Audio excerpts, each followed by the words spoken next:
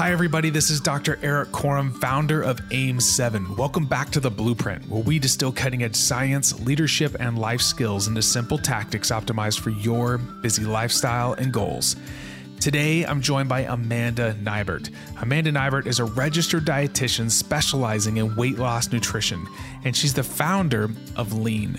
In today's episode, we discuss why you should not make weight loss your New Year's resolution and the key behaviors that will lead to permanent changes in your health and well-being. I've got to say, Amanda is one of my favorite reoccurring guests. She's also a friend and a contributor at AIM7, and whenever she speaks, I listen. But before we get started today, please take a moment and hit the subscribe button on whichever listening platform you are joining us from so that you never miss an episode of The Blueprint. So now it's time to lean in and learn from the best. Amanda, it is wonderful having you back. I always love seeing your face. Enjoy your practical wisdom. So here we are getting ready for the new year, at a time where people are starting to kind of think about, oh, maybe I want to make a change in my health. You've helped almost 50,000 people in their nutrition and weight loss journeys. So what are some of the keys to long-term success? Well, Eric, I'm excited to be back. I love being on your podcast. And I love this question because especially as we, start this new year, one of the biggest things that I really try to encourage my clients and followers is stop making weight loss your New Year's resolution, because that's why you continue to fail. That's a big record scratch. Yeah, it is. It is. And I always say, like, if you're making the same New Year's resolution every year, your plan and your processes are not working. And that's really what you have to dial in on. And what I try to explain to people, it's like, if you sit down in the new year and you say, I'm going to walk an extra 1,000 steps a day for the next 12 months. I'm going to drink more water every day for the next 12 months. I'm going to eat half my plate of veggies every meal for the next 12 months.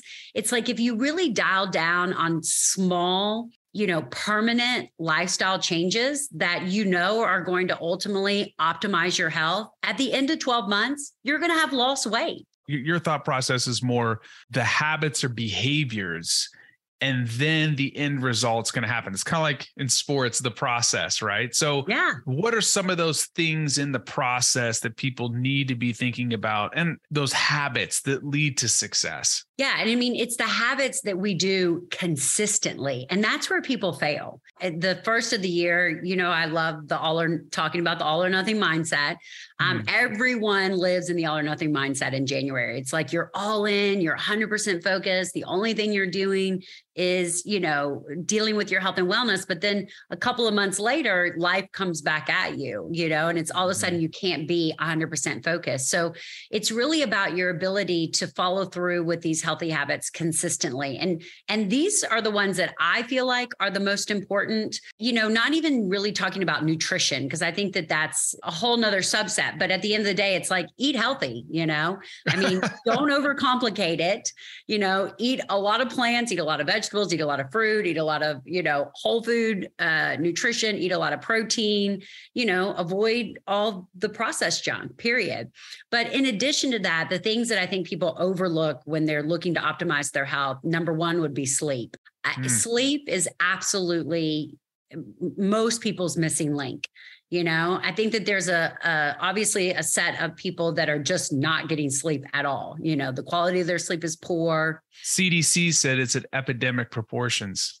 I agree. We're on our devices much longer. We're waking up in the middle of the night. We have a hard time going to sleep, and then I think that there's a set of people that think they're getting good sleep, but they're really not. They're in bed and their eyes are closed for 7 hours, but they're not getting that deep sleep. They're not getting that REM, or they're not getting enough of it. So they're not getting that recovery aspect that we really need to optimize our health when it comes to sleep. I also know that there's some really good research around, if we take it back to nutrition just for a second, and overeating, because when you don't get enough sleep, leptin and ghrelin get a little screwed up. And I think it's 350 calories, but people that are sleep deprived can consistently overeat because they're dysregulated. And I know in my personal life, like I've been traveling quite a bit lately, and I find myself getting hungry at weird hours.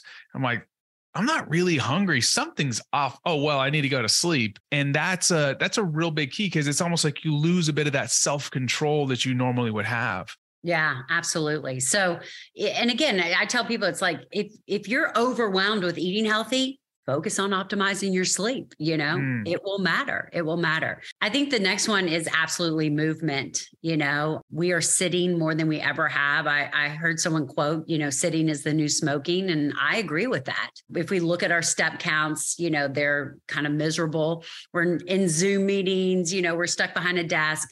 So I think another just really simple goal is, be more active. And I think for a period of time, we undervalued steps. It was like, oh, you have to be in the gym, walking is not going to cut it. But at the end of the day, if you can add an extra, 1,000, 2,000, 3,000 steps to your daily average, it will matter 12 months later. 100%. I think you and I would both agree, aside from nutrition, and I would say sleep is number one, but if there's almost anything that you can do agnostic of your nutrition habits to improve your health and longevity, it's exercise. I mean, it's going to improve insulin sensitivity. It's going to improve your ability to maintain muscle mass, which we know is correlated to longevity. Like, it truly is medicine. And so just moving a little bit more, you're going to feel dramatically better. And I know that we're kind of in these winter months now, and I get people just like you have a bigger social media following. So people probably hitting you up with all sorts, but like, hey, I live in this part of the country or that. Just suck it up. Figure it out. Make it happen. That's why I love you, because we both did the same way. It's like, I had somebody the other day, they're like, well, you talk about sunlight all the time, Eric, and it's dark out here. So yeah, you just have to go out a bit more. Yeah. I get up really early in the morning and walk. Put your snow boots on and go it's good for you. There's your cold exposure right there too. Yeah. There you go. So you can get 2 for 1, because you live in Kentucky. You and I lived in the same area. 4 seasons. We might only have 2 seasons, summer and winter, but the temperature, it does change. And I think for me, a lot of times I will try to do more chores around the house. I'll try to go up and down my stairs more often. I'll run my vacuum more. I'll, take laps, around my house. It sounds silly, but it's not impossible. Everyone has their own barriers, but if it means enough to you, and 1,000 steps, again, you walk around your house for like 30 minutes, there you go. Yeah. Doing chores and stuff really adds up. And something I've been focusing on is working from home, as I call them, little exercise snacks. Yes. And so every 30 to 45 minutes, just like 10 squats or 5 push-ups, or just micro dose it throughout the day, and you'd be surprised how much volume that'll add up to be. Absolutely. And I think in addition to steps, because I feel like when we talk about exercise, people get overwhelmed, there's definitely a set of people that are just like, I'm not going to the gym. But if you are going to the gym and you are making exercise a priority, it's got to be strength-based. I think we went through this whole kind of 2 years of like, everybody's on their bike, everybody's on their treadmill, which, again, it's not a bad thing. Something's better than nothing. But if you're not prioritizing building muscle mass, then you are not prioritizing building your metabolism. I love this. All right. So we have sleep and movement. Is there anything else that you think? So just in terms of like, again, I think about creating like the schedule that allows you to do healthy habits, like creating things like, I'm going to meal plan once a week. I'm going to do some cooking. I'm going to, prepare myself for success. I think we're so dependent on quick, fast, and easy. And I always say, especially when it comes to nutrition, it's like, it's effortless to eat like crap in the United States. It takes absolutely zero effort, but it takes effort to eat healthy. Now, it's a matter of like, what does that effort look like? If you get to mealtime and you've done nothing to consider, prepare, or plan for what that meal is going to look like, then it's going to take a lot of effort to whip out a healthy meal. But if you've taken time, an hour once a week to consider your food, to prep your food, to kind of plan ahead, then that process is going to be effortless. So it's really kind of looking at all the habits that matter, for you, like your sleep, your exercise, your step count, your nutrition, and finding ways that you can make those more effortless. I love it, because when you can do these things, you're lowering the barriers, which make it easier to be successful. And, I think going back to the old coaching adage, when you fail to prepare, you're preparing to fail. And so I know that's a hard truth, but the reality is it's going to take a little bit of effort, but you could start small with just lunches. Yeah. And that's for me, the biggest hang up for me. So every Sunday I literally make the same thing, and it's just roasted vegetables and protein.